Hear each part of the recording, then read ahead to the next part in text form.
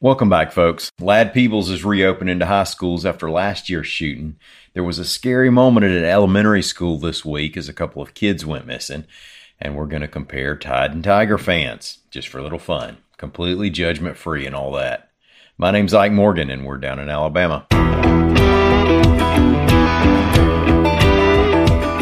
Ladd-Peebles Stadium in Mobile, Alabama will be hosting high school football games again this season, reports AL.com's Ben Thomas and Margaret Cates.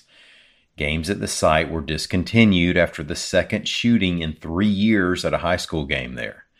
The Mobile County Public School System has announced it'll build new on-campus stadiums at several schools, and 6 high schools in the system already have their own stadiums.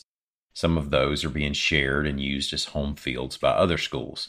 Now, details of the Ladd-Peebles plan are still being worked out, and there's no official schedule of games yet, but Stadium General Manager C.J. Drinkard said the first game at Ladd will be August 25th. Now, that's next Thursday. I tell you, we're all trying to settle into a routine for the school year, but I imagine the tension was heightened a good bit at Cordova Elementary School Tuesday when 2 kids went missing for more than an hour, reports AL.com's Carol Robinson. Shortly after 1 p.m. Tuesday, the school contacted the Cordova police to report the missing children, who, according to sources, were a 4th grader and a kindergartner.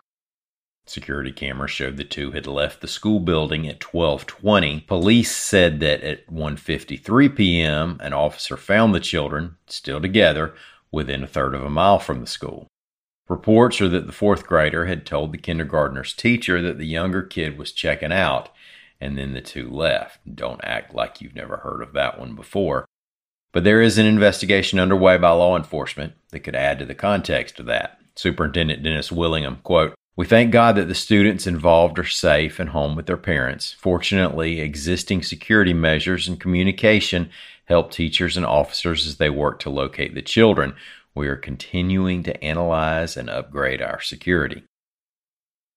So what's the difference between an Alabama fan and an Auburn fan? Now, there's probably a Louis Grizzard punchline for that, but I'm asking seriously. We're looking for data-driven answers here. The Center for Sports Analytics at Samford University analyzed surveys taken by market research firm SBRnet of thousands of college football fans since last season.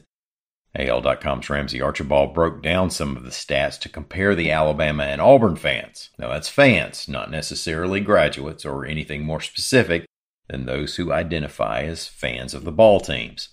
So let's take a look at a few comparisons. Overall, Alabama's fan base is a lot bigger, with 4.1 million fans in 2021. Auburn was at 2 million. By gender, for those of you still deciding on your favorite ball team and you want the numbers in your favor, here you go. 63% of Alabama fans surveyed were men. 60% of Auburn fans were women. That's a heck of a swing, and it helps us in guessing who's who behind those divided house bumper stickers. Now, by age, your Auburn fan is a little older, not old, a little older, at 49.2 years of age. Tide fans are an average of 46.1 years old. With that one, and this is me throwing this analysis in here, keep in mind that the Tide's past decade or so has skewed that lower, as Alabama is probably the favorite team of a lot of more new, really young college football fans. And one more, household income. Auburn fans tend to make more money, with almost half of their households earning 6 figures.